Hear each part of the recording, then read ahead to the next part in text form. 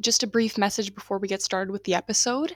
If you hear that the sound quality is a little bit wonky and even the sound can cut out a little bit, apologies for that. I hope you can bear with us. It's mainly because there was variable headphone use in the episode, and I think the strain of having 8 guests on our online recording software may have played a role in it as well. So yeah, please bear with us. Apologies if the sound quality isn't up to par to our previous episodes. Other than that, we just wanted to introduce you to some vocabulary that's used throughout the episode. So when you hear whitefish, that's an introductory field technique course that students in the earth science department at U of T take in the summer of their second year. And it's basically introducing students to field techniques, looking at outcrops, field mapping, and basically introducing students to the very basics of field school. So, yeah, when you hear that, that's what it means. And other than that, this episode is talking about mandatory field course requirements, the lack of diversity in geoscience, perhaps owing to field courses. And we have a really exciting episode, and we hope that you enjoy it. Without further ado, here's the episode. Welcome to Earth News Interviews, the podcast where we sit down with the experts and discuss the biggest questions and discoveries in the earth sciences today.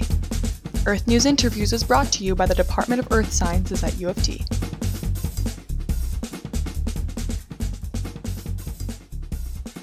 Hello everyone, and welcome back to another episode of Earth News Interviews. Today we have a special episode. So a little while back, there was some thoughtful discussion in the department emails about an opinion piece. So this article argues against the mandating of field courses in the earth science/geology programs. Sophia and I like topics of discussion which place the earth sciences in a larger context. And so she emailed some people that we thought would have some great perspectives on the issue, or who have expressed some great perspectives on the issue. And we have them here with us today. So this episode will be in a roundtable format with our 6 guests, whom we'll now introduce one by one. And guests, if you would, when we introduce you, could you briefly remind our guests of your research focus, and then also maybe give us a memorable field course experiment that you had when you were a student, if you have one. So first up is Professor Uli Wortman. Hey, Dean. Hi. Yeah, thanks for the invite. What an awesome idea.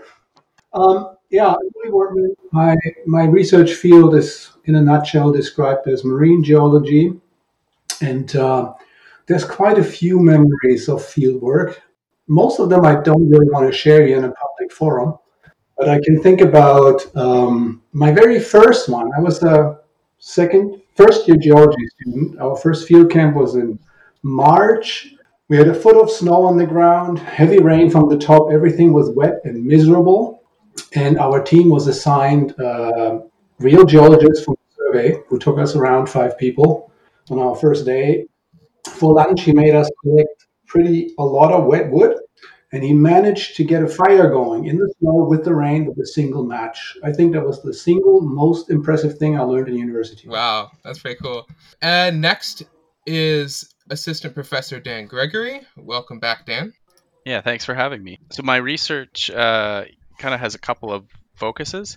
I work with gold deposits and trying to understand how they form and better ways to vector towards them, as well as I've started to do a lot more nano analytical work. So these are things like atom probe tomography and transmission electron microscopy to understand how trace elements are held in individual mineral species. I'll be a bit more academic than Uli for my memories for field school. It was a mapping exercise in second year field school where we took a series of strike and dips going up this road, and it curved on Salt Spring Island. And what it did was define a fold structure, as well as there was a change in the stratigraphy that you could get out information on the depositional history of the area. So being able to identify the different lithologies and see how you're mapping those out, and then how the striking dips that you're taking in the field equal the fold structure it made, sedimentology and structural geology, and a number of other things that we talk about during the semester, just like kind of work in my head. Whereas structural geology, especially up until that point, to me was just like something really abstract. So being able to see it in the field made me learn it, whereas I think it would be gone by now. Certainly a familiar experience, for me at least. Next up is Assistant Professor Melissa Anderson. Great to have you with us again, Melissa. Hi, Dean. Hi, Sophia. Thanks for inviting me. So my name is Melissa Anderson, and my research focuses on deep sea hydrothermal vents. And I try to understand how broad-scale plate tectonic processes influence submarine volcanism and the size and location of these hydrothermal systems.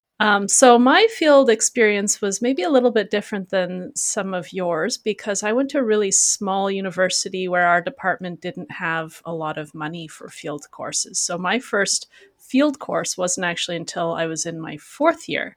So instead, my field experience came mainly from working with small exploration companies in the summers. And so in that case, you're kind of just thrown into things and you're not really prepared for it. So nobody sits you down and says, this is what you need. So my biggest memory was just before going into the field for the first time, talking to older students who've had more work experience and trying to figure out every piece of gear that I would need to take with me. And they're saying, oh, you need some gaiters and a Tilly hat and a cruiser vest. And I'm like, what are these words? And then also just as a student trying to like get together all the gear, the money for all of the gear, and trying to be prepared. And that was quite a learning curve for me, just how to prepare for going in the field. Thank you. Next, we have Associate Professor Charlie Bank, who was in our inaugural episode. Welcome back, Charlie. Thanks, Dean and Sophia, for organizing this roundtable. I'm really looking forward to this. I'm an educator, as you know. I have a teaching stream position, so I teach mainly. And in my research, I do research with undergrads and have taken them to very remote and very interesting places. One of my most memorable remembrances from undergrad was also early in probably my second year or something, early in my second year, like in the fall, that we did a overnight excursion, and the bus basically dropped us off somewhere, and we just kept walking. And on that walk, we were looking at different rock types, we were looking at structures, we were looking at fossils, and it kind of put it all together. And then came the evening, we had like the campfire, and it was the first time ever that I camped, that I slept in a tent. And I really got hooked with that. And that's why I still like working in the field and taking people out into the field and learning with them there. Next up, we have sessional lecturer Dr. Selena Wu. First time on the podcast. Welcome. Thank you. I'm really glad that you guys invited me to this discussion. I'm interested in economic geology and more specialized in mineral chemistry or alteration mineral chemistry. And so I would say that like a lot of my industry experience, probably 50% of that comes from fieldwork. And even as I was working, I also did a lot of training of geologists, like how to log core, how to like compile data. And so I feel like I'm pretty passionate about this topic. One of the experience that I remember from my first field course in second year was we had to do a traverse on the side of the mountain, and we all have map partners, and my partner happened to be having sort of a panic attack, or she said that she didn't have her medication with her. And I think at the time I was really stressed out because I didn't know what to do, and I didn't know how to react. But because, this is a group exercise, the instructor came by really quickly, realized that something was wrong, and then just pulled us aside and sat on the side of the mountain. And we just chatted really casually for, almost half an hour,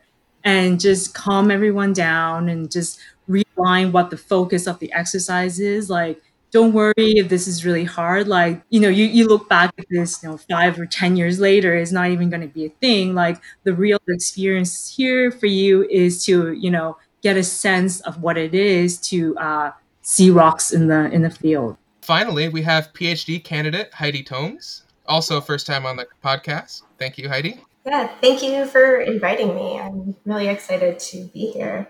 So, as you said, I'm a PhD candidate. And so my master's research was more mineralogy based. I studied some phosphate minerals. And for my PhD, I'm working on a geochemical and mineralogical study of the phosphatic ironstone at the Rapid Creek Formation that's up in the Yukon, and kind of doing an exploration of its environment of formation. For my field kind of memory, I have this memory from my very first field school, which I took before I was even registered in the geology program at the University of Alberta. And it was kind of a field school for non-geology students. It wasn't required at all.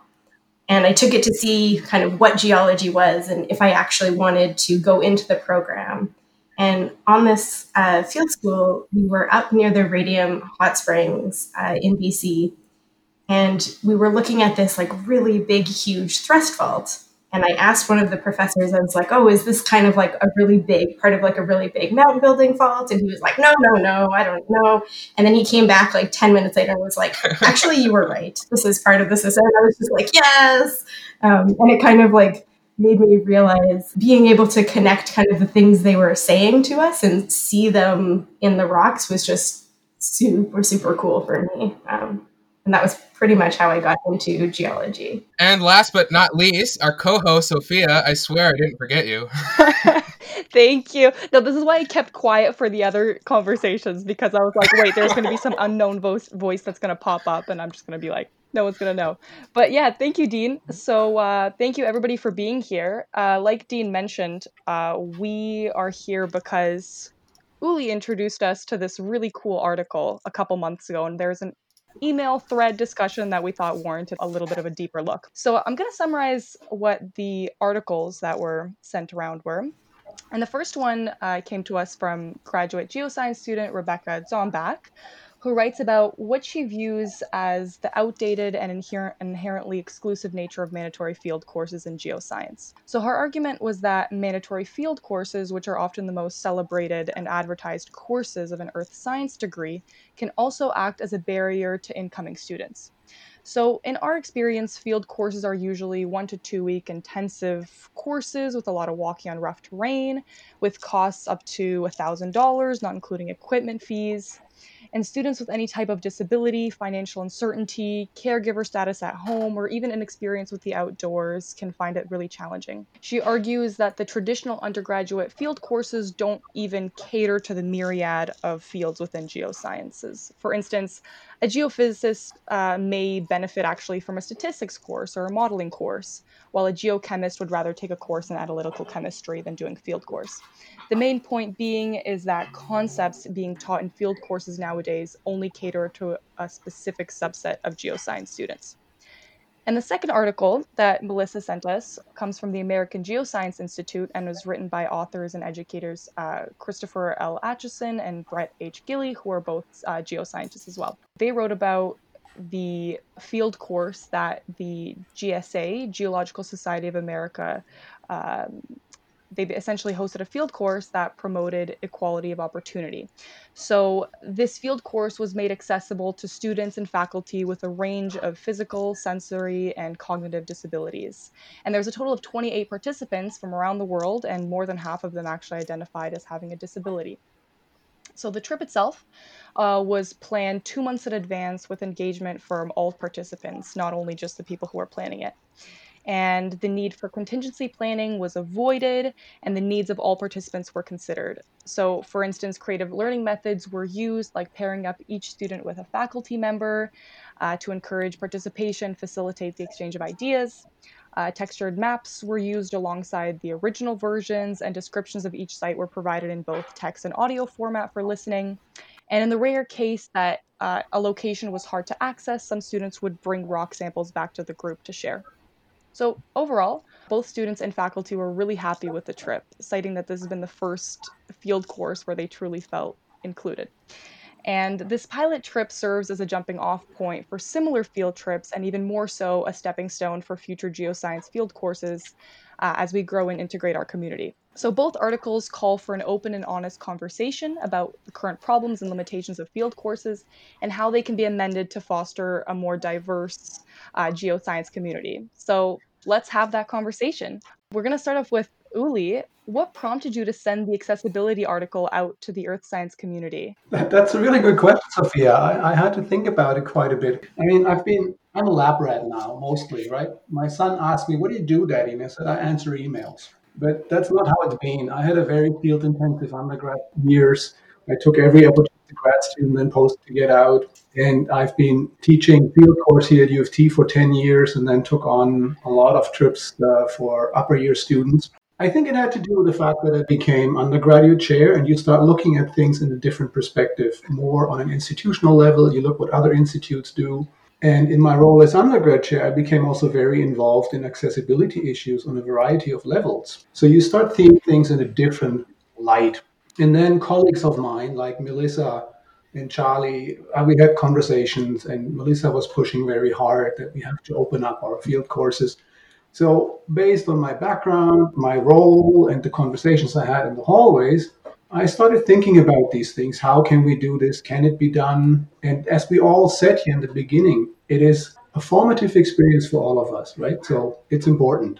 And and when that article came along, it just really resonated with a lot of those thoughts and discussions I had in the past couple of years. And I figured it's probably a good thing to share and see what comes of it. Let's go with Heidi, because you've actually helped teach field courses, at least that Sophia and I have been a part of.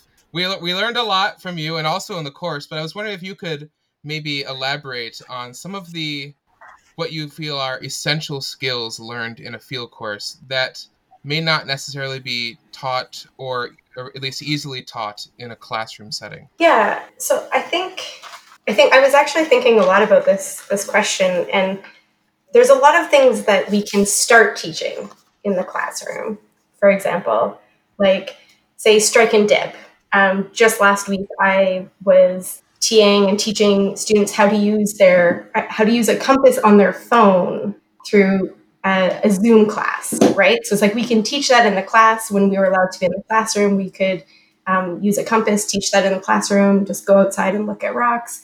But what we don't get when we're teaching kind of the basic skill of strike and dip is that ability to actually look at an outcrop and know which plane, which surface actually needs to be measured, right? And that's the part that's very, very hard to just teach anywhere else. So kind of any of those transferable skills, we can teach someone, okay, this is the basics of how to take notes, but until they actually go and look at the rocks, they won't know how to transfer that kind of knowledge into actual doing. So, Heidi, can I jump in here? Yeah. I think that's a great example, but it's very much focused on a specific skill set. And when we have this discussion about field experience, the skill sets we have are probably wildly different, right? For Melissa, it was the skill set to get her gear together to go on a sea expedition. My 10 years of field experience in Europe didn't prepare me in any way to what I saw here in Canada, right? So we all have, I think when we talk about what's the essence of this, it's not a particular skill set, because those particular skill sets are very different. If Charlie takes people out with the geophysics group, they learn GPR, right? I think that is kind of really a point I've been trying to wrap my head around it, because there is something we learn there, but it's not necessarily the compass thing, the GPR thing, right? I mean, we have very few grad students of ours who still run around with a compass. You can become a professor without knowing how to do this, no problem, right? So, but still, something in that field experience is essential. Yeah, I think I sort of view this geology degree as like a long journey. It's not just like each individual courses that we only learn a small thing out of. It's actually, a 3 to 4 year experience that you build with these people you meet at university And, quite often the stuff we learn in university, you don't even do for work. But it's the people that you meet along the way and the experience that you gained about how to deal with different kind of people. Like I find when I had my first field school, there was so much that I learned that I never realized that other people did this. Like, and it's totally perhaps irrelevant to what geology is, but the actual experiences of seeing how different people solve problems, the same problem can be solved in a multiple different kinds of ways.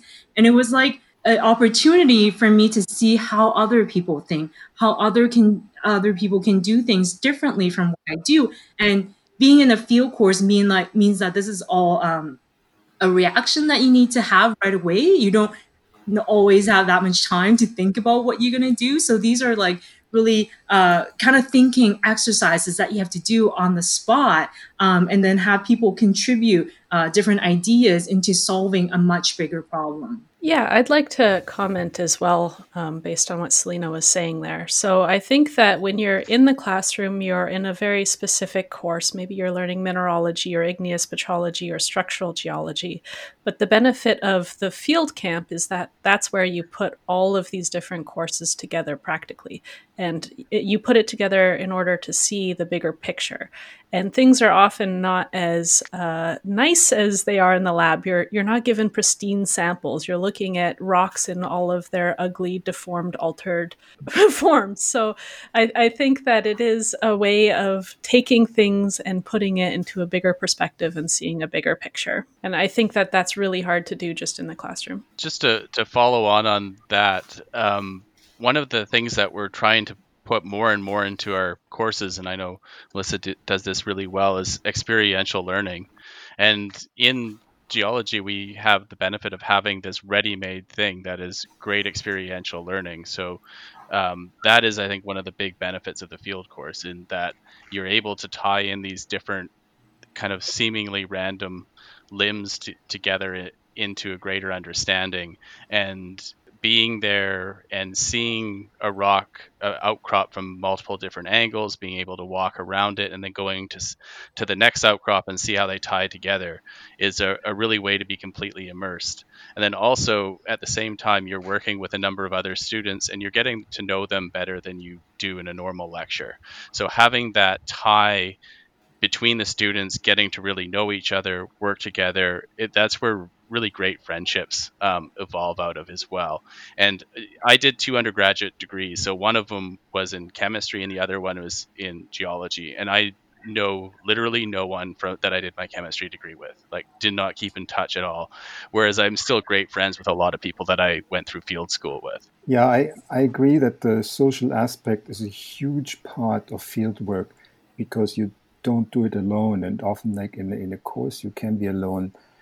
The other aspect that I want to go back, I think, to something that Uli said, for me, in fieldwork is the idea of troubleshooting. You will get into problems. You will, like in my case, it might be that the equipment isn't performing as I think it should, and you start troubleshooting, and we as instructors start to troubleshoot with the students. And as Heidi said, the students have a voice, and they have often like amazing ideas that we can act on, but we can also model how we think about a certain problem, how we approach it. Like, what will be our next step in the field? Why do I want to go into this bush to check something out? And so I think that's something that is really difficult to recreate in the lab, because yes, you can put it into a lab exercise, but it's kind of forced, it's synthetic, it doesn't come naturally, organically out of what you're doing. So I think we can all agree, and I think what I heard all of you mention is that geoscience courses teach us a myriad of skills, not just the technical, looking at a rock and identifying it, but social skills, leadership skills. And I'd like to go back to the specific courses or the specific skills that we learn. So at U of T, we have three specialist streams: geology, geophysics, and environmental science, and as well as two majors: earth and environmental systems and geoscience. So, Charlie, since you teach the geophysics course, I'd like to hear from you first about whether you think that the current field courses cater to all of these equally. That's an interesting question that we have different field courses and like with different aims. So specifically the geophysics field course that I teach, some of the learning outcomes are not specifically to geophysics. Like I'm thinking of documenting your work, so that students need to learn how do we document what we do so that someone else can go back, can find that same location and do the same survey. What considerations do you have to do before you go into the field? So we are not just catapulted somewhere and take measurements. We have to think beforehand how we want to take measurements. What is with the limited amount of time, what is kind of the best outcome we have? And the troubleshooting that I mentioned before. But the other one is also fieldwork. And I've started in recent years to put more and more emphasis into that, to give students actually tools. How can they work in a team? How can they, that there will be like some discussions that come up and where people have different opinions. How can they resolve that? How can they work effectively as a team and produce a result that they later can show to a client? Like I've done fieldwork on my own in geophysics, and that is really difficult. And it's just so much better to have someone in the field, not just to help with like hauling equipment around, but also to bounce off ideas to set things up. And so that's something that I try to do in the geophysics field course. And I try to teach it so that it's not just relevant to people going into geophysics, but I think it's also important for within other disciplines that they learn what is the language that geophysicists use, how what can the data actually give us, and what can the geophysical data not tell us. I think at the University of Toronto, we're actually pretty lucky with how much variation we do have. But I think it is also easy to underestimate how useful a general geoscience field course like Whitefish is to people in these different disciplines. So just because we were talking about geophysicists, a geophysicist who has never seen rocks has a really difficult time modeling what rocks are based on geophysical responses. So having this sort of linking of like geoscientists doing the same course as geophysicists can be very useful, I think, for their future careers. What Dan said is true, but in my experience, not everyone takes, say, Whitefish, because in the past it was specifically catered to the geoscience specialist, because we can only take 15 people. So most of the masters would not be, the majors would not be able to go.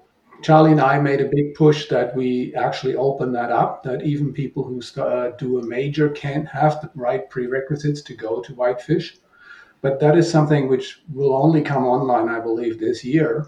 We, in fact, graduated a lot of people who've never been to Whitefish, right? I mean, our geophysics would have Charlie's Cam.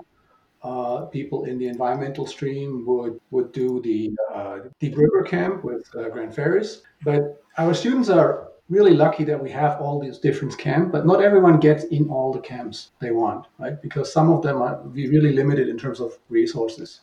What do you say to someone who says, I don't want to take a field course because I don't think it's relevant for my specific stream? In case of U of T, for instance, taking the introductory mapping course or even the geophysics course, or one of the beginning ones that are mandatory. I never had a student saying that, actually, right? So, but I think we would have a bit of a discussion and talk about what he thinks is important and why he thinks that, right? And there may be, in fact, people who have good reason not to take a field course, right? You may have, for example, strong pollen allergies. You may not be able to go to Whitefish, right? So, and then we would think about what can we do about that. If it's simply a question of, I don't want to do this, I would say, well, sorry, we have a plan of what you have to do, right?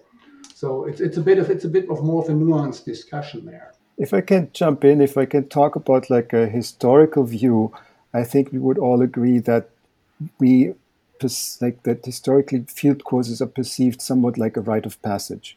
Like I think each profession has like a rite of passage, and for geoscientists, it's the field course.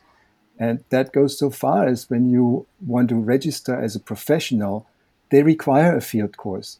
And that was one of the key reasons that we actually brought on board the geophysics field camp.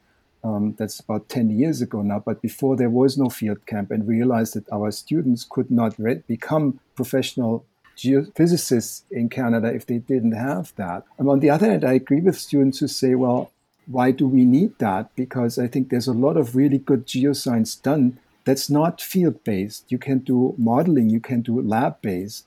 Still, I mean, I would argue with those people, and Dan mentioned that before, that like anything that we do in earth sciences, we kind of need to take back to what the earth tells us.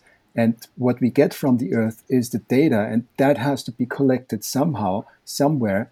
And yes, there's more and more remotely done, but still now people have to go into the field. If I want to image like an archaeological site without digging it, geophysics is a really good tool, and that can only be done in the field by boots on the ground. I think that there aren't too many students who have a very clear idea of exactly what they want to do either. So this is just another tool in their tool belt. Maybe they'll use some of the field skills, maybe they won't, but it does keep doors open for them. So I think in that sense, it's not difficult to convince students the value of any given course, just to expand their knowledge. And as Charlie was saying, basically being able to have a really broad understanding. If you're only going to work in the lab, then relating that back to where the data and the samples are coming from, having that kind of a really broad perspective is only helpful, even if after taking a field course, they never step foot in the field again.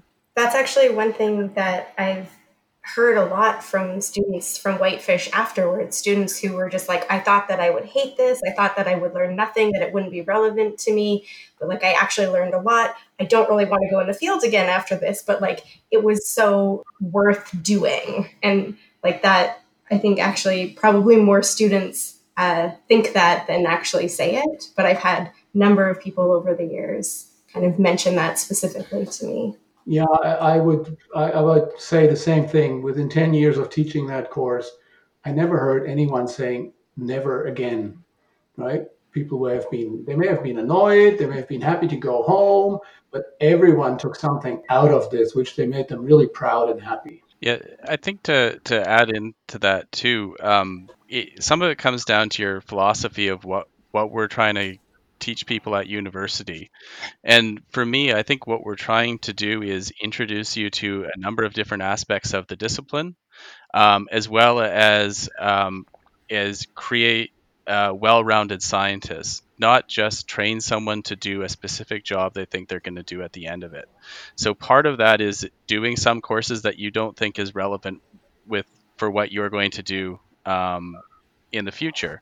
Because to be completely honest, if what you're going to be doing is, say, working on hard rock porphyry deposits and exploration for those, maybe a sedimentology course isn't that useful to you, but I think you should still take it. I kind of want to echo this sentiment that it can feel like a rite of passage.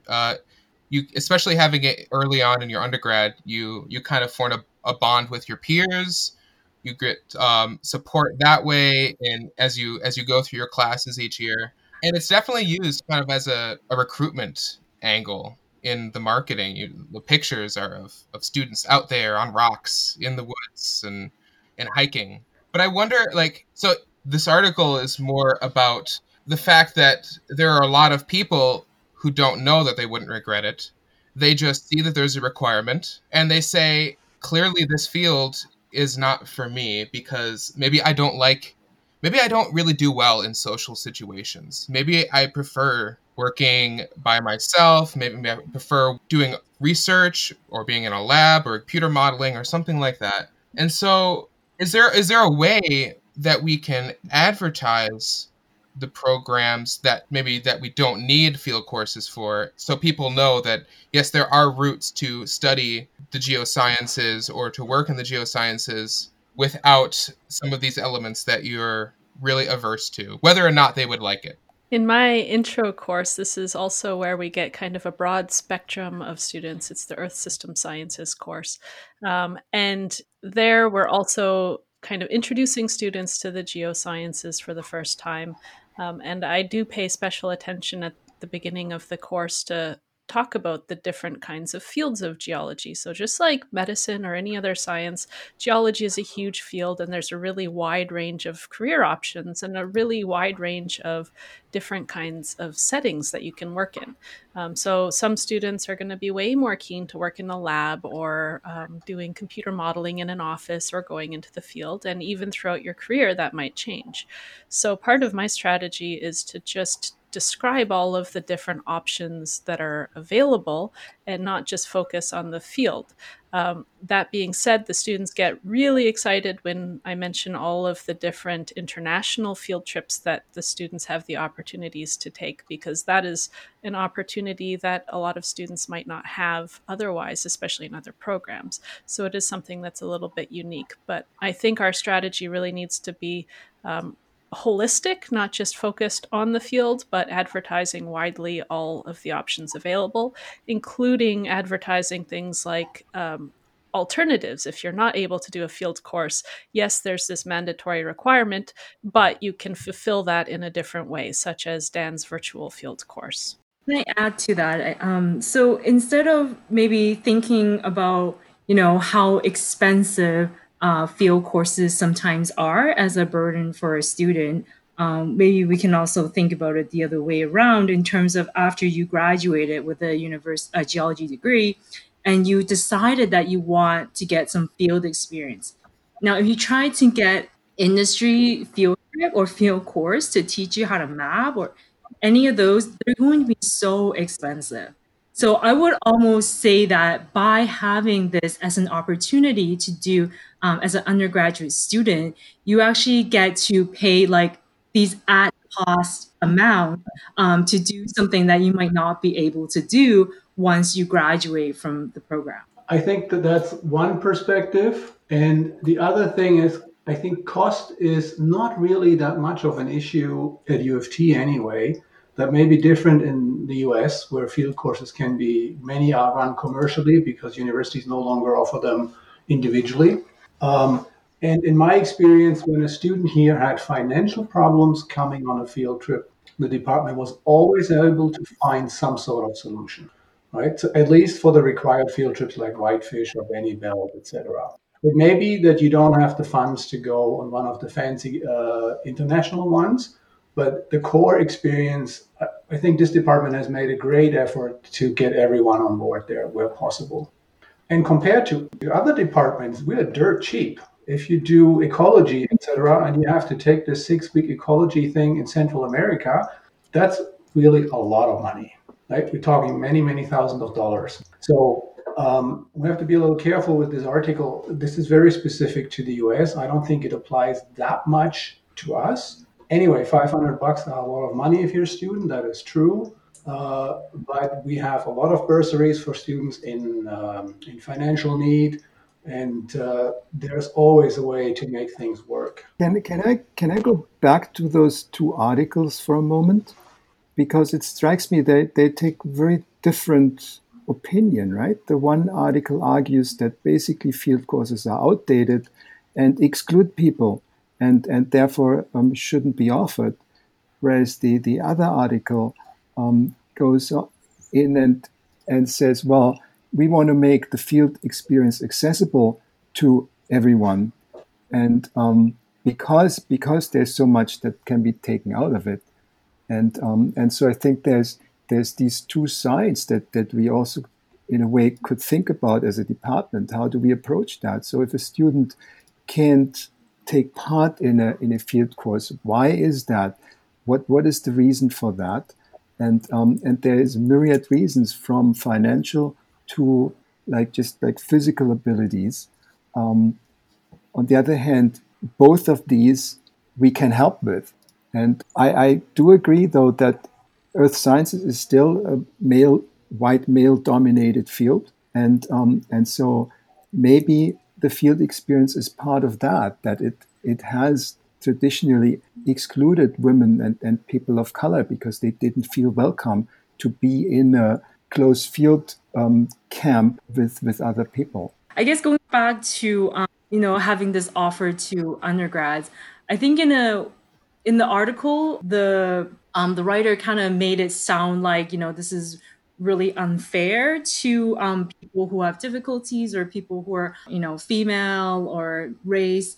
But I think in my perspective, well, being female and a visual minority, I feel like that this really leveled the playing field for everyone instead of this field course being an elite sort of experience that if I can't get this experience, I'll just pay to do it at a different place, like international school or like at a different university. This is actually provided to every student within the department. So this is allowing everyone who is in the program to have access to this resource. So, if you're trying to apply for a job and that job or, a professional license that requires you to have field experience, I don't actually have to outsource it, go to a different city or go to a different location, different part of the country in order to get this experience. I can actually get this at my own university. So I think this experience is very different from the US experience.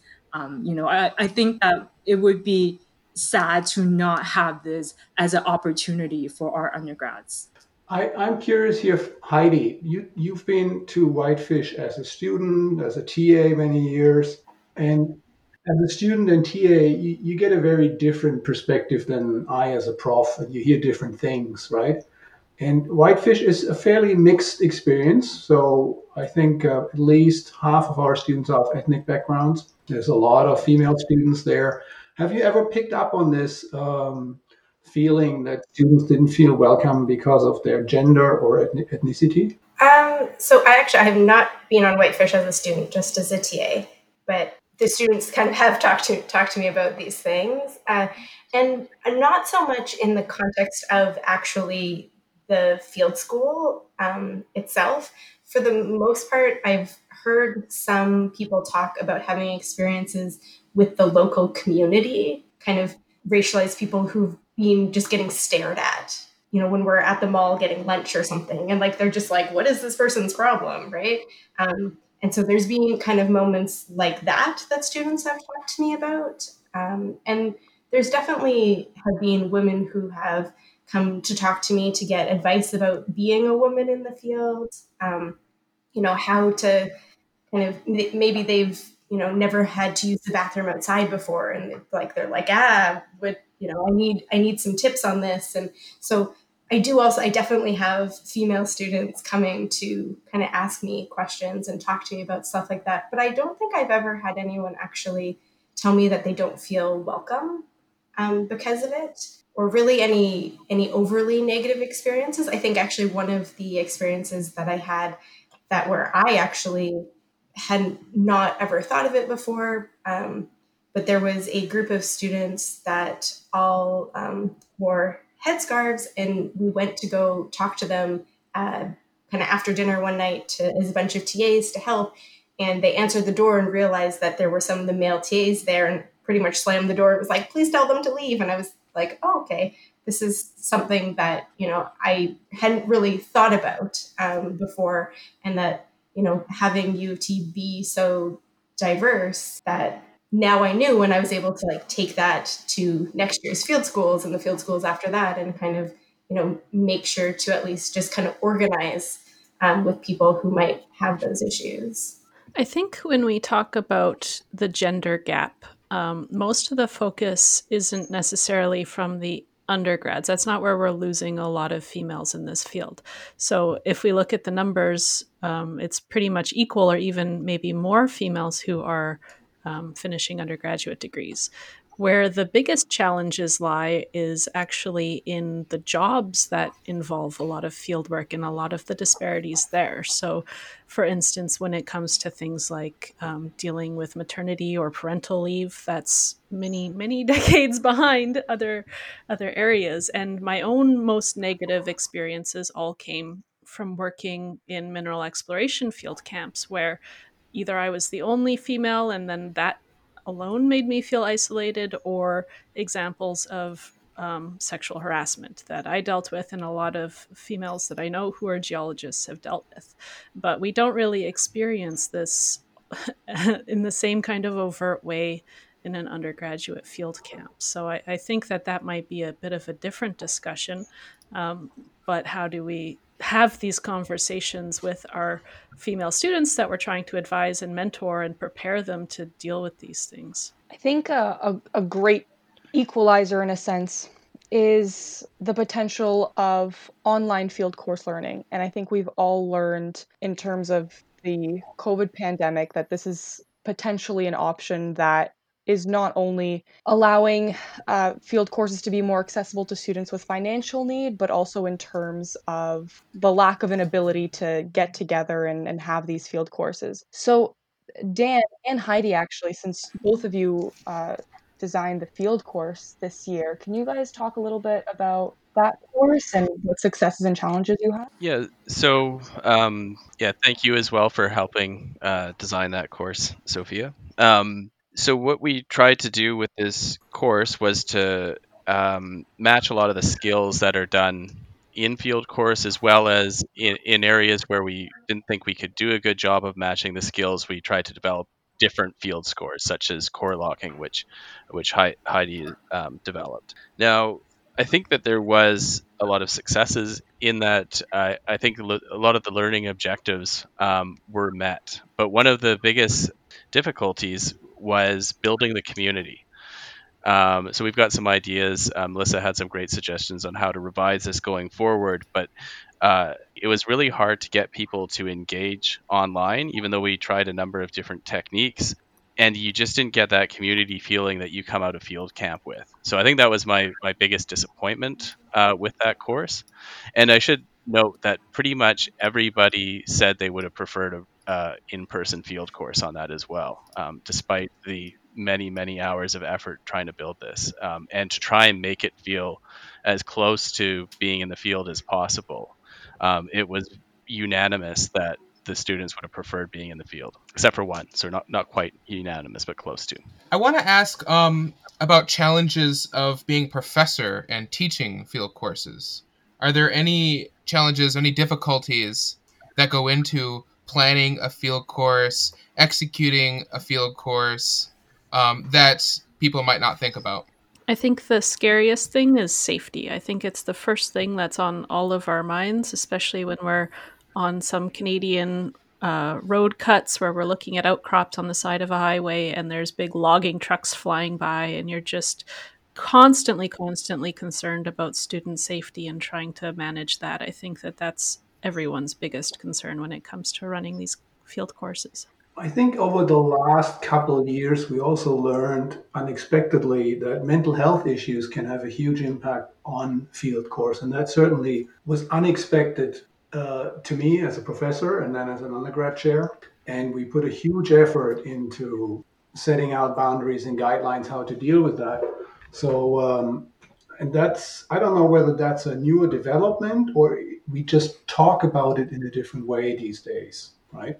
So that I cannot really say for sure, but that was certainly one of the big surprises in my career. Well, yeah, it's interesting that you mentioned that, because I wanted to say that in this vein, just add that I think we are more open to talk about it, but legally we are not allowed to ask about it. And so because like 10 years ago, I would actually talk openly to my students about if they would have any health issues. I had them fill out a form and I said, this is confidential, but if something happens, say you are unconscious and I have to take you to hospital, I have information about you. Maybe you are allergic to penicillin or something like that. We don't want to find that out when they give you penicillin because they have to.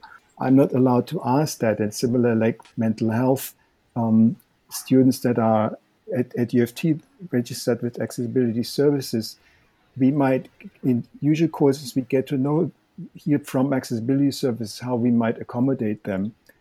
In a field course, that might be too late. If I hear that like 4 days after we are in the field, the course is half over, and there's not much I can do about that. So somehow I think I would love to find a better balance how we can openly talk about it amongst faculty and also with our students. Because as Melissa said, it can become a safety issue. If you have like one student that say stays behind in the field, and what do you do? Like you can then have to change it for the whole group because that one student can't do it. I had like years ago, I did a field trip to the Niagara Gorge, and we went down to the Niagara River, and one student froze because they had vertigo, and said, well, next to running water, and they had never been to the Niagara River, so we're not aware how strong that current is, and we were just next to it, and I physically had to take that student at the hand and move them away from the river, and that's when they mentioned that to me, and I said, yeah, you don't have to feel embarrassed or something. That's fine. Like we have these issues, right? And we can deal with that. But in a way, I would have wished I knew that beforehand, because I might have. This was like a group of 30 students probably. I might have been at the very front, and that people might have been at the very back, and could have gotten completely lost, right? So, Melissa, I wanted to point this question to you because you mentioned safety, but you also mentioned the gender gap. And I think this question kind of touches on both. So, the author of the first article writes that geology is not a field that invites discussion of perceived weakness or disability, and it can be incredibly isolating and demoralizing. To what extent do you agree or disagree with this statement? I agree with this absolutely 100%. I myself don't have any disabilities, but I have had some of my own experiences of so called perceived weakness and this really kind of toxic outdoorsmanship kind of behavior. So I was working with a colleague once who was really fit, and I wasn't as fit, and I was struggling to keep up. And I remember getting a comment like, why would you want to be a geologist if you're not like fit and running around in the field? And to me, I was really taken aback, and I was thinking, well, I don't want to be a fitness instructor. I want to be a geologist. I don't think you have to be the most physically fit person in the world to do great geology and be a great geologist. So that was kind of my first experience with that. And I think that was just one small experience, and I can't imagine how difficult it could be if you have a much larger disability or anything like that. And I think that this is a conversation that we need to have, and it's just kind of the social side of how we perceive geology that I think needs to change. And that I don't know how we do that. I don't know where we're going to start besides just having these conversations with our students and hopefully being open about the experiences that we've had ourselves. And also, just as we increase the diversity of this field so that it's not, as Charlie was saying, dominated by just the same kind of people, the same white males. We do have a lot of fantastic geologists of all different kinds of races and genders and ethnicities. So I think that it's a field that's going to be slow to change, but hopefully as it changes, these kinds of problems won't be as bad. Yeah, it reminds me of that movie Gold, where the guy is trying to figure out a geologist to hire to go with him, and there's this almost cheesy montage of a athletic, burly white guy with a beard who is just like jumping around and being really athletic and knowing exactly everything about the geology and can read a rock just by looking at it and stuff. It was I think it was meant to be funny and maybe meant to poke fun at that perception, but it's definitely there. I think that brings us really back to the whole question about what is field work and what is really important in field work. So that comic, that cartoon you just sketched, that I believe for many people, the epitome of field work, right?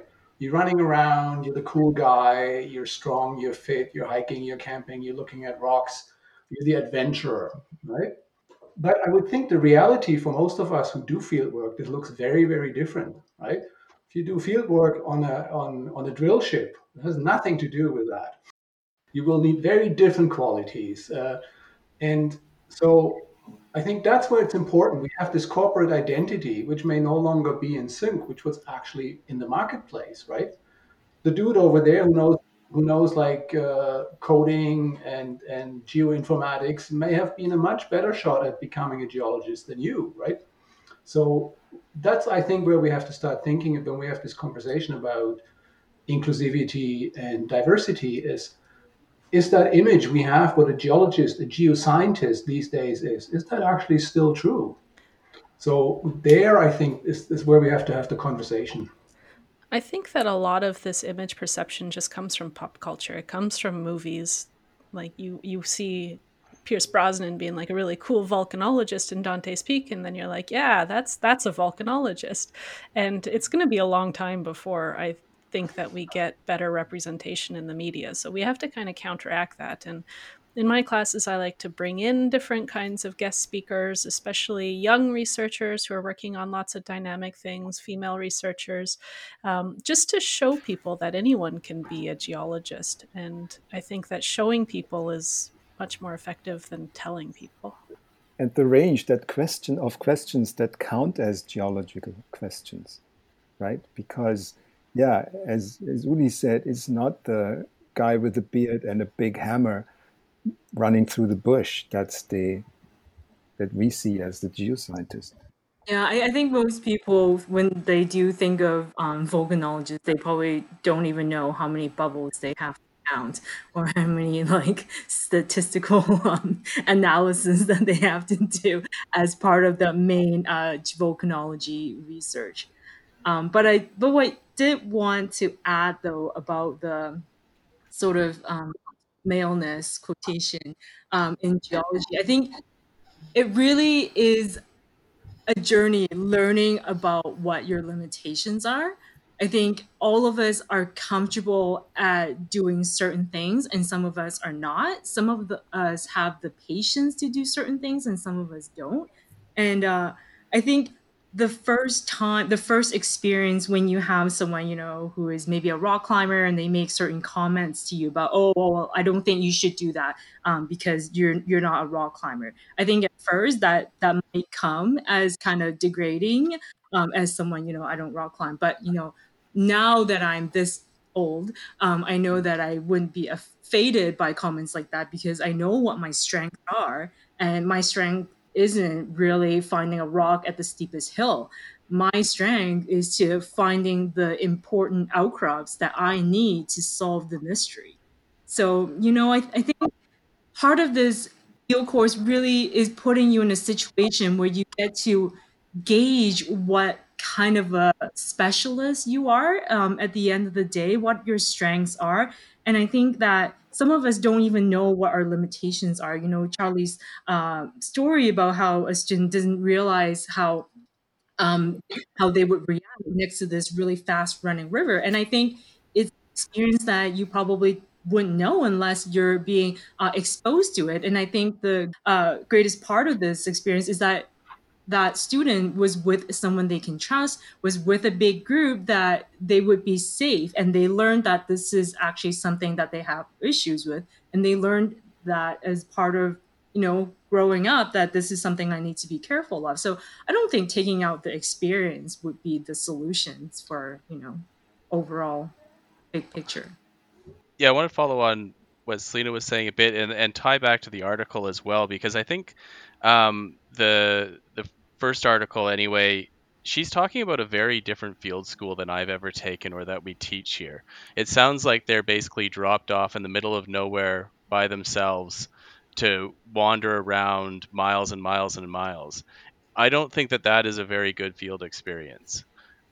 Whereas what I've taught in the past and plan to teach in the future, we may go off in our own little groups, but we're relatively close. You're not trekking over miles and miles. And then you can build into the course ways for people who aren't as mobile to still be a part of the team who's putting this map together, and do things like have a detailed map in one area where there can be a van close by if they have to go for whatever reason, and to like not attach stigma to that, because that can be stigmatizing if it's just like, oh, I guess you have to just sit here and do nothing all day. What you do is you have a part of the map area that needs a detailed look. So a detailed stratigraphic section or something like that can be built into the overall map of the project. And don't tell anyone like, oh, who wants to do that? Like, figure that out based on what people have said before. Maybe have a questionnaire for what they're more comfortable on.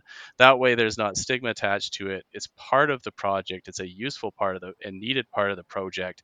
And then everybody's also in the field and getting the experience in a safe environment. I wanted to ask a question, I guess, to everybody. Have you noticed, because you're in the unique position that you've been a student at one point of a field course and you went on a field course, and then you potentially also TA'd one like Heidi, uh, and now you are actually planning them. So, in this span of time, have you noticed a climate shift in terms of accessibility or just general more acceptance, or at least the admission of the fact that these aren't uh, these aren't these are courses that actually limit people. I think as a student, I didn't have a very good appreciation of what went into planning a field course or the logistics behind it. I was just there to survive. And then teaching or leading field courses, you start to see a lot of the complexity. So it's really hard to judge if something has actually changed, also being at different institutions. But I do feel like, especially when we've all had to shift everything online, just this conversation has become a lot more front and center. So it's hard to say as a student how much thought your professors put into these things, and you start to realize how many different things you have to take into account with the diversity of your students' needs and abilities.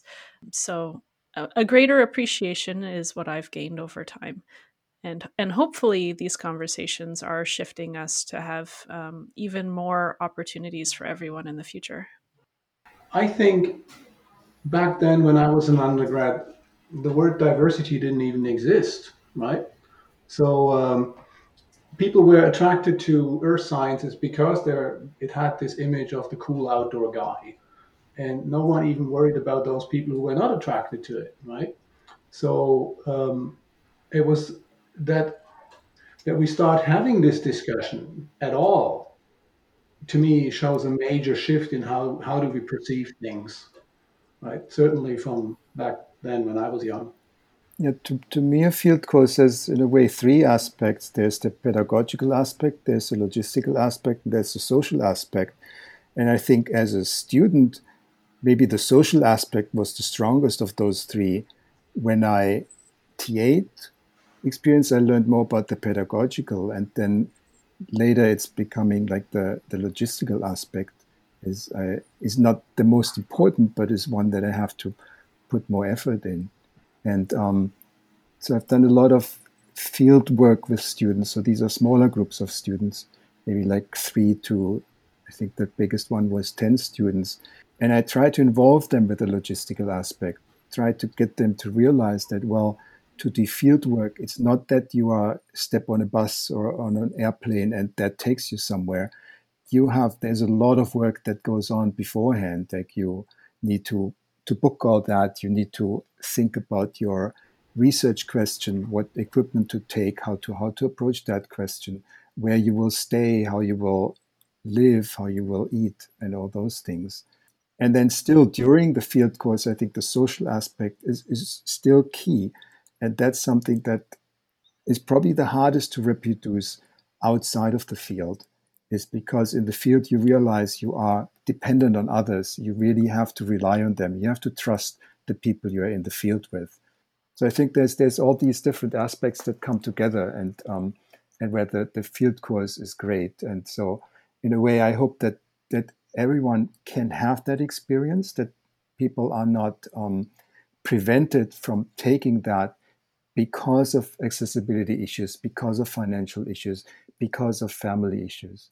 So we created a little survey for undergrads in the Earth Science department. It had them fill out about these topics, some of their opinions and experiences. And so we got a lot of positive comments, actually. Some really liked getting exposed to new experiences and pushing their comfort limit, getting to work in diverse weather environments, in a friendly university environment, rather than a new work environment where you're the new person there, you know? We did have one response say that the requirement presented an issue because they had difficulty arranging for time that they had to be away from home. And I guess it wasn't clear to this person that there are accommodations that can be made with this. Is there any way that we can get that to communicate that with people? Obviously, this skews because we only sent this out to people who ultimately chose to be in the Earth Science program. We weren't able to really send it out and get input from people who looked at it and then decided, no, that's not for me. But so is there any way we can approach this communication and maybe be a bit more clearer about the field course requirements? I think that this is a really important point. So we've been discussing fieldwork as a barrier if you have some sort of maybe disability or other kind of issues to actually performing the fieldwork. But there's this whole other level where it comes to maybe you have to work full time to support yourself, or you're taking care of a family member, or anything that might mean that taking a couple of weeks to do a field camp is going to be really challenging for you. And I think that that's one of the reasons why it can be a struggle for people to go into geology, because especially if you are from a lower income bracket, for instance, this is a big ask for people. And I do think that this is something that we do need to communicate better with our students. So right now we show that we have this mandatory field requirement, but we are able as a department to take individual considerations for each student. So if someone says, I absolutely can't do this, it's not working, then we can make arrangements, and things like the virtual field experience that Dan has been developing, we can develop better, or we can have some sort of remote learning kind of independent study project. So right now, we're kind of at the beginning of having these discussions of how we can apply a more even approach to students who do need this field credit but can't take a traditional field school. So our job will be, number one, developing these different virtual field experiences and learning from the virtual field experiences, and also communicating that they are available. Now, that doesn't necessarily mean that we want students to take them instead of the field camp if they are able to take the field camp, because we do know that there is a lot of value in getting in the field if you can. But just to say that we do have an alternative, and to kind of communicate that and advertise that broadly. So if a student is looking at a course calendar or checking out our website, that they can see in bold print right next to the mandatory field requirement that there is an alternative, so that they don't get scared from, like, maybe they were thinking of doing a geology specialist and now they say, oh no, I can't do that. And who knows how many students we're losing because of that. So I do think that we're moving towards this direction, and hopefully we'll do better in the next years. So I do think we do have a lot of room for improvement here.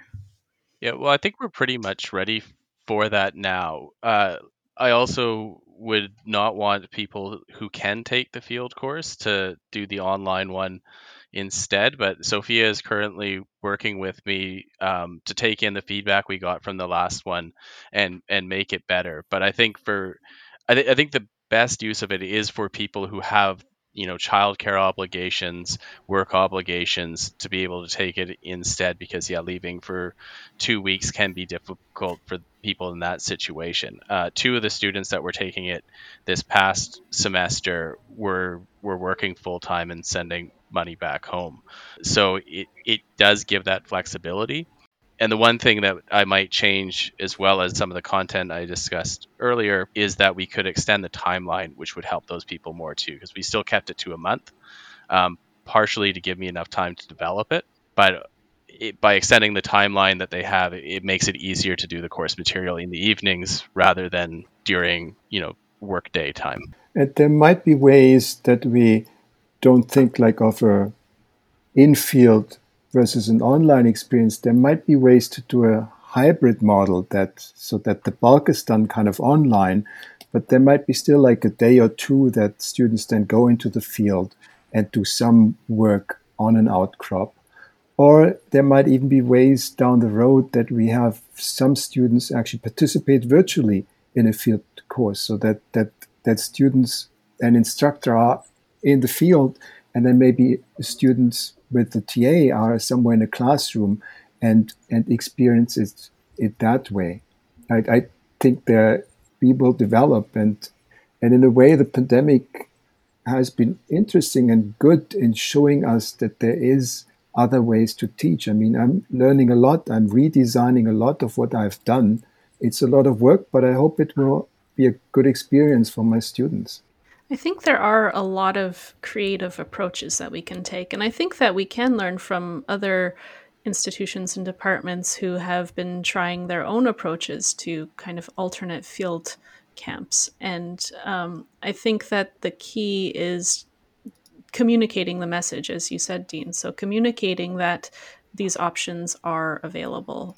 I want to point the next question to Selena because you worked in industry and most students thought that compulsory field courses was an overall good idea from our survey. And one student in particular thought it would be a disservice to our program to make field courses optional. And they basically said that it would make our program less competitive and our students would be at a disadvantage when they're applying to industry jobs. Would you like to comment on this? Yeah, I think so. So I guess it's kind of a different environment right now. But when I did my undergrad, we, in addition to our field course, it was also at a time when everyone could get a summer job. So in a way, people were able to get field experience independent from their field course because, at least 50% of the people in my class had a field job in the season. So in that sense, they got their exposure from. But while I was in Australia, when I sort of helped train the geologists how to log, a lot of them didn't have that summer work experience because their programs is a lot shorter, it's 3 years. And there is a bit of a gap in terms of who has actually gotten done an honors thesis, because if you did an honors thesis, it also meant that you did this particular mineral exploration field course that's offered by my then university at UTAS. And so I think when people look at your resume, they're always going to, like, if everyone is freshly graduated from the high school, there are going to be these certain things that set you apart. And so if a student doesn't have any field experience, I think I would hesitate to, out of a pool of say 20 students, to pick that one who doesn't have field experience over ones that do. This is something that Dan and Selena and I have talked about quite a lot. So, all coming from an economic geology background, one of the important things to us is that we are preparing our students for when they graduate to be really competitive in the market. And as Selena was mentioning, having field skills, any kind of field skills, is going to be better than having none, which is why, as a department, we're not really considering getting rid of the field course or making it non-mandatory.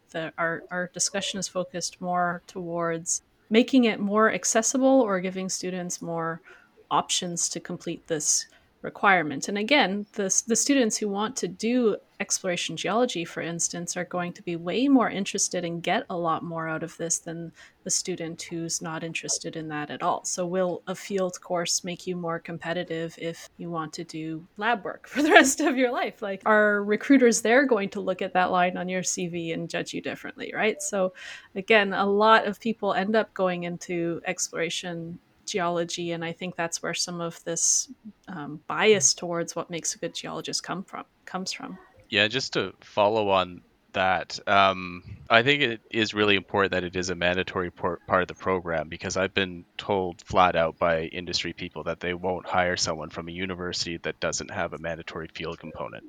And that's not even that's not just I won't hire someone who hasn't taken a field course. It's I won't hire someone from a university that doesn't have a mandatory field course. So I've kicked this around at a number of meetings and just to kind of suss people out. And the one thing to remember is that, these biases do exist, and they're the people who are hiring people. So while I think it's important to have the other options to get those field credits and that field experience, so it's open to everyone, I think that if we get rid of the mandatory field requirement, we're doing disservice to the students.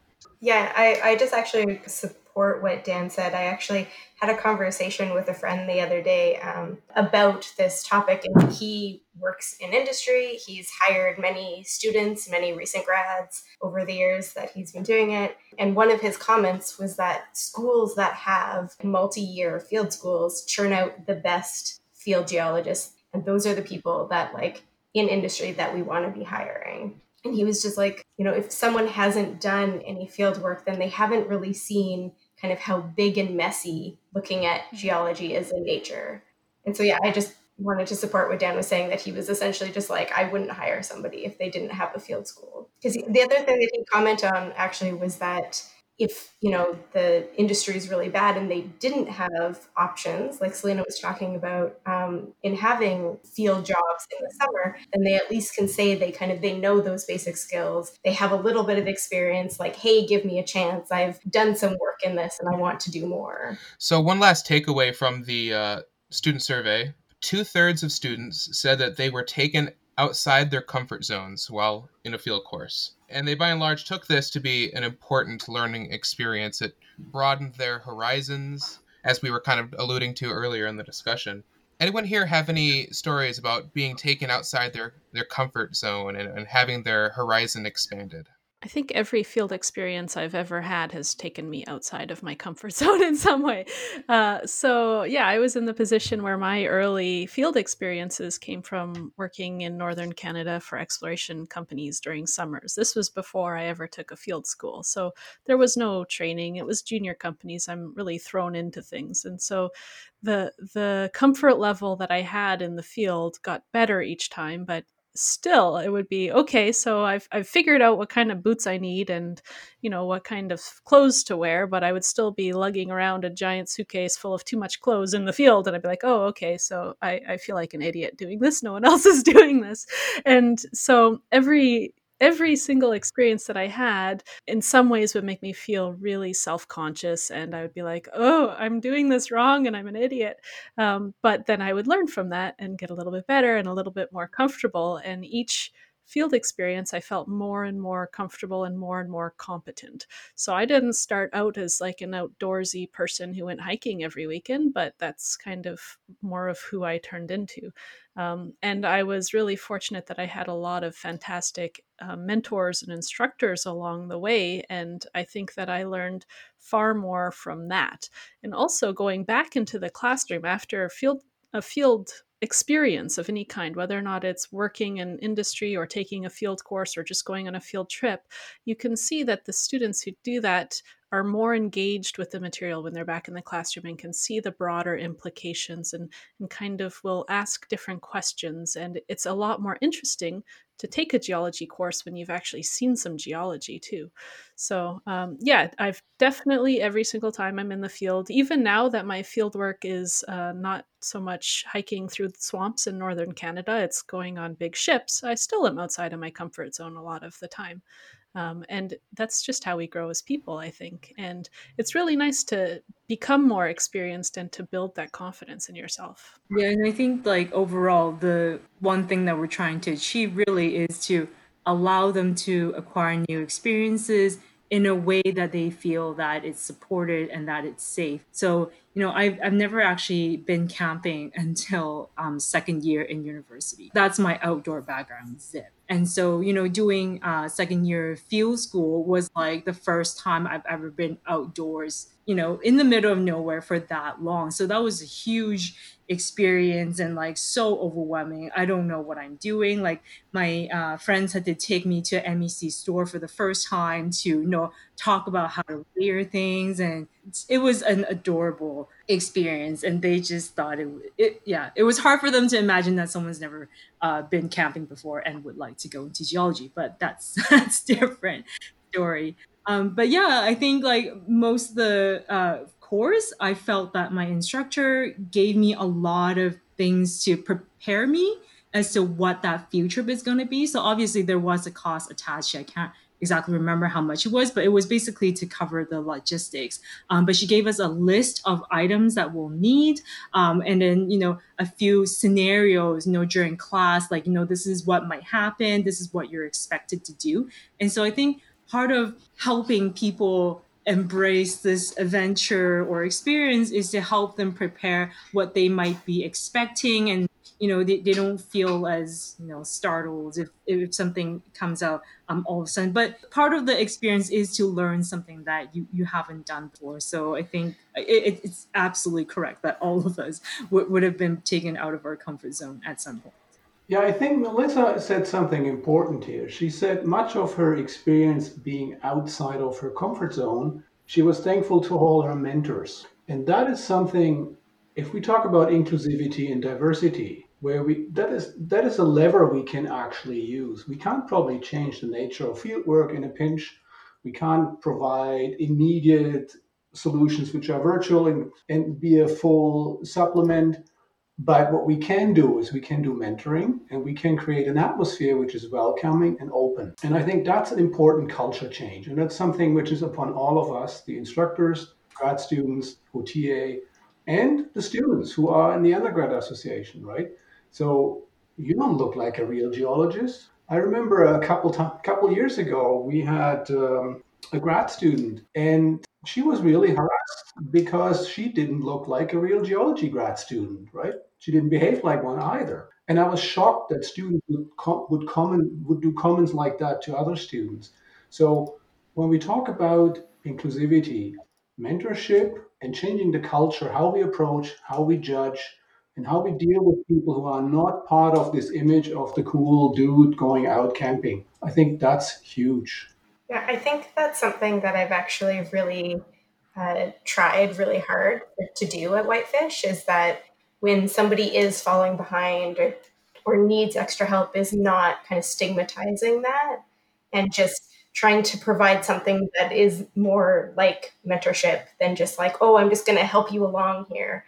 Where, I've taught multiple people how to climb a hill that is mostly rock, right? And you don't do that by just being like, oh, just climb. You have to, okay, you can touch the ground, you can hold on to the trees, and you actually show them and you do it together. And just kind of, I had one person a couple of years ago who by the end of field school was jumping from rock to rock and was just like, look what I can do, and was totally comfortable on the ground. And at the beginning of field school was scared to be walking on uneven ground, right? And so that doesn't happen by being negative towards somebody. That happens by giving them that support that you're talking about, Uli. And I think that aspect of mentoring that both Heidi and Uli mentioned is really important, because being in the field with people just allows this to happen naturally. Like, it's not forced, because you start talking and you learn about other people. Like, I have to write a lot of reference letters. Part of it is because a lot of students think I should know them. And the best reference letters are for those that I actually have taught in the field or have been with me on a research trip, because I can honestly say that these are good people and that they work well in a team, that they ask good questions, that they think quick on their feet and can troubleshoot. And it's not just that they did well in a course and answered the questions right. I think I'd like to turn this back to the students. Dean and Sophia, what's your perspective on how mentorship has affected your fieldwork?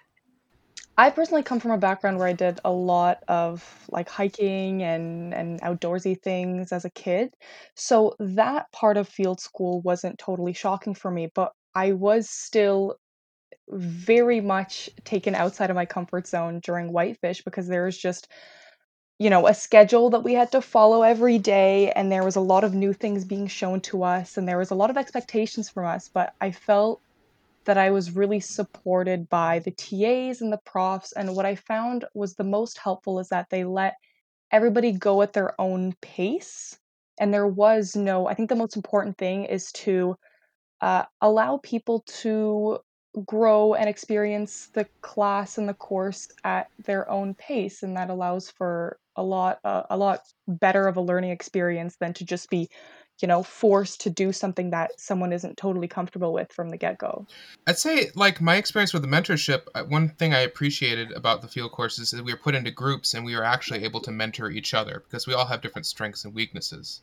So I come from a background, rural Michigan, where I'm out in the woods all the time. I'm used to climbing and being outdoorsy. So I was able to mentor my field mapping partners and my other in one course and lab mates in the other. And at least in those kind of aspects, and some of them were able to help me with the MATLAB programming and things like that. So yeah, I think that was a nice chance to be a mentor and have other people take turns being mentors too. So yeah, I appreciated that. And another thing I appreciated too was after taking mineralogy, where all the minerals are in pristine, beautiful condition. I remember just like being able to memorize. I can identify every sample of like pyrite that's in our lab, but that's very different from the things that are outside. I go outside and everything's oxidized and I can't tell one rock from another. That's an entirely different ability to gain, and I think I appreciated that as my favorite takeaway. So both of you mentioned that you come from being kind of outdoorsy in the first place. Do you think that that influenced you choosing geology or choosing generally earth sciences? Not me personally. I field courses. I wasn't even sure if I was going to do a field course. I'm in the major that I don't think require it particularly. So I wasn't sure if I was going to do it. But then I was like, hey, I can get extra credits toward my degree if I do go during the summer, and I can graduate faster. And then that turned into, wait, I really like this. I really learned a lot about this, and it was that I wanted to do more field courses. Yeah, for me, I think it was definitely an influence. I just liked being outside, and I liked all of the sciences, and I just liked doing things with my hands. So field courses and geology just seemed like an obvious choice for me, which, may be something that other students in the program have a similar experience with. But I think having this discussion today has kind of really like helped solidify some ideas and some directions for how to make the geoscience field more diverse and available for more people. Actually, maybe this is a good point to end our conversation. But before we say goodbye to everybody, we'd like to engage everyone in a little sci-fi creative thought exercise. So, in any order, imagine it's 2075. 50 years from now, 100 years from now, how are field courses run and how are they different from what they look like today? Or how do you hope that they look different? How do you hope they're different even? Well, I can comment on the ways that I would hope that they're the same first. So I think I would still, if I was teaching a field course in 2075, I think I would still be telling students to put away their phones, put away their GPSs. Here's a map, here's a compass, here's a piece of paper to draw your map on, and getting back to the hands-on experiences. Even in the last decade, the way that technology has changed how people approach fieldwork is quite astounding. I think that's going to continue, but it's really important to not depend on technology. So even as it continues to advance in the future, I think that getting back to some basic orienteering skills is really important. The ways that it looks different will depend a lot on how our universities look different. So if we can still afford to run these kinds of field courses and possibly run even more field courses if the future is bright, then we can offer more accessible options. And of course, in an ideal world, we'll have made a lot more progress towards increasing diversity and accessibility of all of our field courses. So having really good, robust virtual field courses and new virtual technologies where students can really have an immersive experience if they're not actually able to go in the field. I think I'm really excited about the possibilities for that kind of technology in the future, like even just standard VR. If that becomes something that everyone has a VR headset in their house, then if they were to take, say, Dan's virtual course this past summer, then they could really, really become more immersed than if they're just looking at a 2D screen. So I think there's a lot of fun ways that technology will help us too. I could see that it becomes more individualized, so that, say, each student has like some kind of a research question that they take in, and they don't necessarily all do the same or learn the same, but that it's more geared towards specific needs that students have. So I think the pedagogy will change. Let me sketch two scenarios here. One is probably that the professor will no longer be in the field, right? You will have a virtual link to your students individually. So we conduct field courses very differently by having just a Zoom call essentially into the field. I'm saying that simply because resources will be a fighting point in universities, right? So we will try to make this cheap. We will try to have more students with less professors. So I'm not endorsing this, but I can see that this could happen. Similar ideas are already out there in the marine sciences that no longer the profs go on those ships. You send your grad students or undergrads and just coach them through video calls. I think that would be a bad development. And I concur with Melissa. I hope we still do it with a compass and a field notebook and a pencil, because that's really what makes a geologist in the end. And yeah, I'll leave it at that. No, I think I lack some imagination, but I feel like they're all going to be on their tablets or on their virtual databases trying to figure out who's already posted those answers. No, Selena, you have a good point. I mean, teaching whitefish when I came in 2002, 2003 was a very different experience than 10 years later. And the big difference was when we started whitefish, there was no cell phone receptions, there was no Wi-Fi. So it was a very, very different group dynamic, right? Because people were not sitting in the main lounge checking their emails, reading their phones. So I think that will make a huge impact and much more, much beyond to what we currently see in fieldwork, because there will be no longer anywhere a dead zone without internet. So it will be a very different experience for the students. It certainly wasn't really roughing it. I do recall downloading an episode of Game of Thrones for Sophia in the lounge. I remember that too. Maybe there will be no social aspect to it because you'll all be doing your little thing. I remember being on a JOIDES expedition when was that? In the 90s. There was no internet connectivity. You were allowed, I think, one email per day, right? Without attachment. That's about it. So what do you do in the evening? We had a big library of movies, and people would mount movie nights by theme, and there was nothing else to be done. 10 years later, I was on another trip. Now we had constant internet connectivity. People were downloading movies, watching movies in their staterooms. You wouldn't see anyone in the lounge anymore, right? Completely different trip. So technology will really change this kind of group experience. Hopefully in a good way, but I'm skeptical. I think that the technology side also makes it easier to do some logistics. Even just thinking kind of pre Google Earth field planning, maybe you were lucky if you had some satellite photos or some contour maps, but now you can just go and get your Google Earth satellite photos for free anywhere, and it makes it really easy. So these kinds of things are also really helping us, and I think will continue to make it easier to plan your fieldwork as well.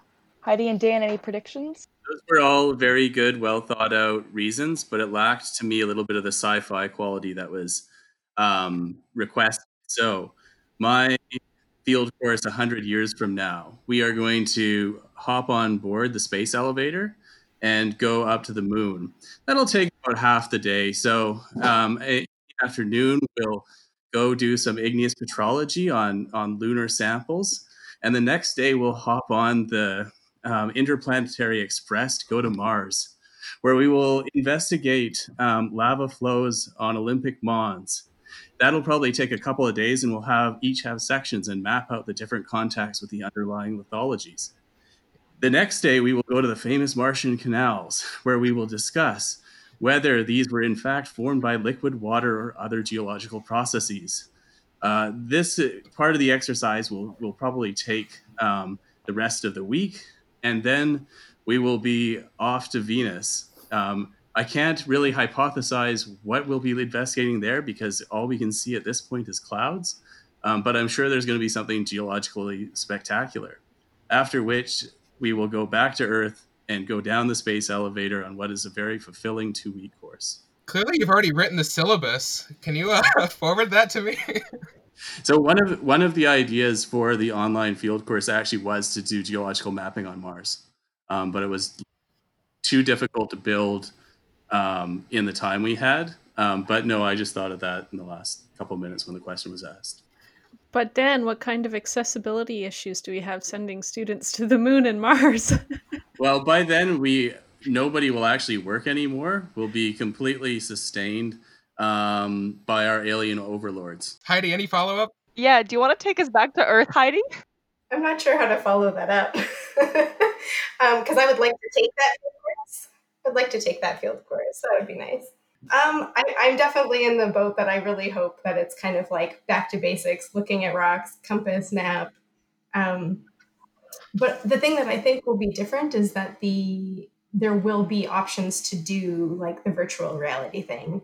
And some people already have done that or are working on that for like this year's field schools that I've seen online. I haven't actually seen the VR because I don't have a headset or anything, but it sounds really cool. And I can only imagine that technology is just going to get so much better and so much more like immersive and be able to kind of use it specifically for geology. Even with all of the kind of online sample stuff on Sketchfab that's happening with like the rocks and mineral samples, kind of that stuff is all really cool. And so I can only imagine that 100 years from now, like all of that's actually going to look real. And it's just going to get better than what it is now. Yeah, so now it's the time for all of our listeners to take bets on what's going to happen. So go ahead and do that now. But thank you so much for engaging in that creative thinking exercise. I think we came up with some really cool answers. I'm really interested to see in what's going to happen. But without further ado, I'd like to invite Dean to say our ending quote of the episode. All right, the ending quote. The student discovers too late that ordinary, unrelated knowledge is not power, that only scientific knowledge, unified, related experiences are valuable. And that is by Zonia Baber. And a quick bio of her. She was born in 1862. She graduated in the first class of geology that accepted women, graduating in 1904 from the University of Chicago. She later developed new learning aids and field-based teaching methods, which are still used today. She was a feminist icon amongst the Chicago area and in academia, anti-imperialist and environmentalist. She served on the executive committee of the NAACP in Chicago, and she died in 1955 at the age of 93. It actually ended up encapsulating this discussion pretty well. Thank you for that. That was good. Yeah, and I'd like to say a really big thank you to all of our guests for volunteering their time and participating in this discussion. It's really good to have this discussion and have so many different diverse opinions on this. So thank you for being here. And thank you to our listeners as well. We hope to see you tune in next week again for a brand new episode of Earth News Interviews. Until then, leave no stone unturned. Earth News Interviews is brought to you by the Department of Earth Sciences at U of T. The views expressed in this episode do not necessarily reflect the official policies of the university.